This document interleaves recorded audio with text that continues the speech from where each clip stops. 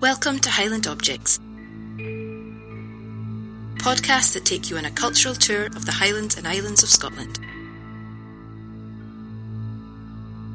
Follow us on Twitter and Facebook at Highland Objects or visit the website highlandobjects.wordpress.com. Podcast 20, The Gairloch Pattern Socks.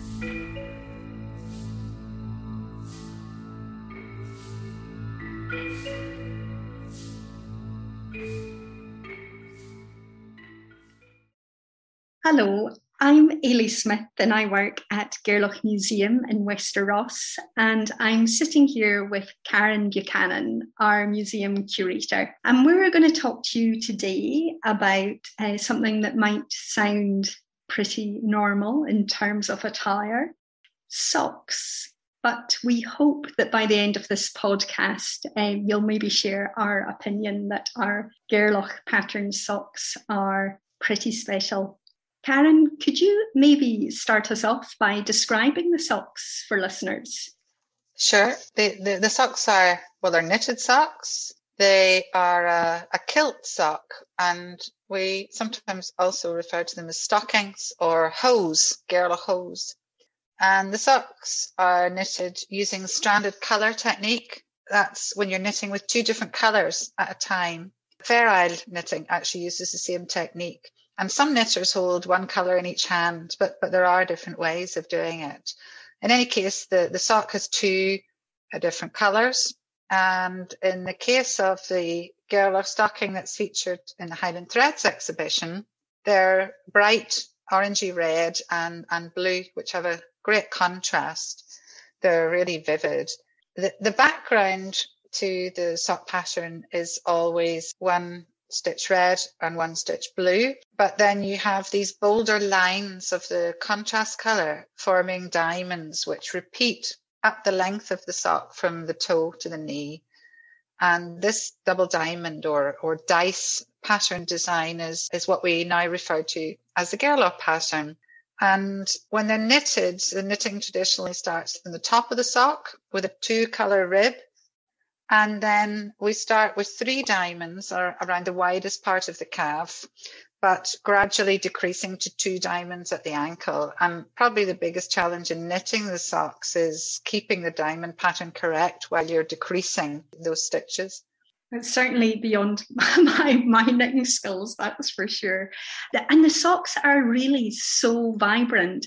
Were these socks knitted particularly for the Highland Threads exhibition, or was this already in the collection? Well, the socks have been in the collection for a few years. They were knitted in the 1970s by a lady called Becca Macaulay, who was from Oppanen in the Gairloch area. And she was actually a local schoolmistress, but also a great knitter. And there are many people still locally who have garments that she knitted. And this particular pair was knitted for her nephew, Hector MacDonald. And they mentioned that, they are really bright colour. And actually, Hector told me that Becca knitted him 2 pairs of stockings. And this was the first pair that she knitted. And they were, I'm afraid, too bright for him. He thought that they didn't go very well with his kilt.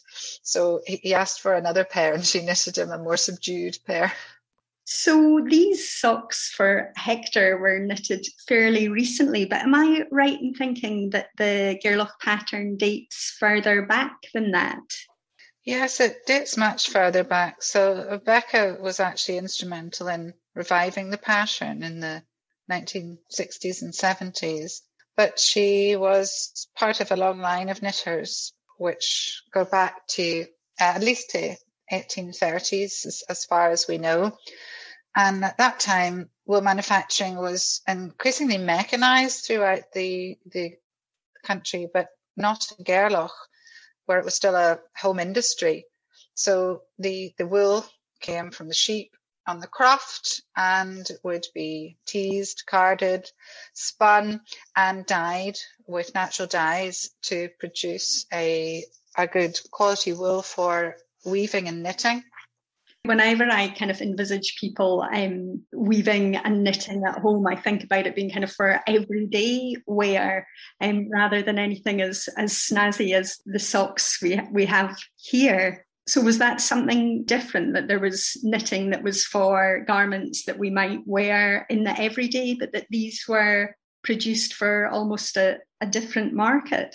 Yes, that would be the case. And there was a deliberate movement to do that in order to generate income for families, particularly during the destitution period, the Great Highland Famine.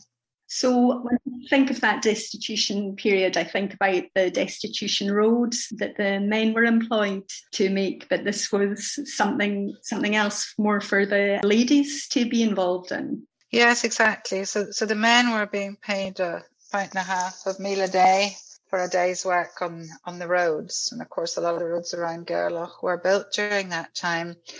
But at that same time, the Dowager Lady Mary Mackenzie, who was a trustee of the Gairloch estate at the time for her stepson, Sir Kenneth, she actually encouraged local women to improve their skills in spinning and knitting and dyeing. And she also helped them to sell the stockings further afield. Gosh, so really, really helping to support kind of burgeoning cottage industry to generate income. Yes, exactly. Do we have any other records about the sock industry and how successful it was, Karen? Yes, we know from a letter that was written by Dr. John Mackenzie, who was the factor of the Gairloch estate in 1847 to the Destitution Board in Edinburgh.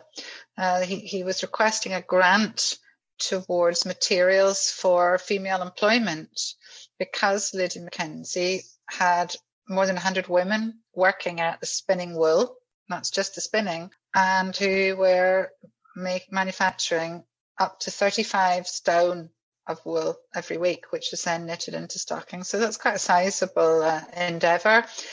And they were asking for extra wool to keep these women employed and also to help provide new clothing for them. Golly, it does sound like a totally thriving business. Yeah. Did anything change when her stepson became laird? Well, Lady Mary left the area when her stepson came of age, and obviously he took on the estate responsibilities. He put his gamekeeper, there's a man called George Ross, in charge of looking after the stocking industry. And by the end of the 1800s, we know that there were large quantities of Gairloch stockings being sold, both locally to tourists, but also being exported to Inverness, to Edinburgh, and even as far as London. And they were particularly praised for their quality. They often won prizes at the Scottish Home Industries Association competitions as well. So they were known for having an elasticity and a softness, but also for the vibrance and beauty of the colours of the dyes as well. You know, they've obviously got a very special place in Gairloch Museum's heart. Why do you think there's so much love for them? Well, I think because the pattern has endured for so long that we see it being knitted over such a long period, and we have garments in our collection that are a record of that, and that's still being used by local knitters. So it's really part of our living heritage. It's part of the intangible cultural heritage of the area. And it's also, I suppose, the creative aspect of it and the ingenuity which helped people to survive during those very difficult years in the middle of the 1800s. And what do you think is the future for the Gairloch pattern? Well, we really enjoy sharing the pattern with knitters around the world. And in 2014, with the help of funding from Museums Galleries Scotland, we created a modern pattern for the stockings. And I think to date we've sold probably around 500 copies of that. It's online on Ravelry as well, so knitters can share the stockings that they knit themselves. And in fact, Esther Rutter featured it in her book about knitting traditions in Britain that was published last year. It's called This Golden Fleece. I've personally used the pattern. I've adapted it for different garments, and I've been knitting headbands, Gerlach pattern headbands, which sell quite well in the museum shop. And I've written a pattern for those headbands, especially for the Highlands Threads exhibition. They're a bit easier to knit than the stockings, I would say. Kilt sock pattern is not one for beginners. And so I hope that that would encourage more people to have a go at knitting the pattern as well. Great. Past, present and future Gerlach knitted pattern.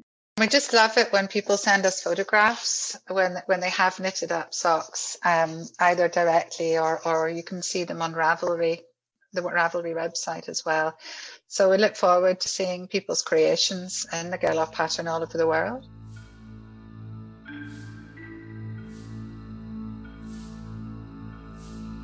Highland Objects is brought to you by Expo North Heritage, which is supported by Museums and Heritage Highland, Museums Galleries Scotland, Creative Scotland, Highlands and Islands Enterprise and Historic Environment Scotland.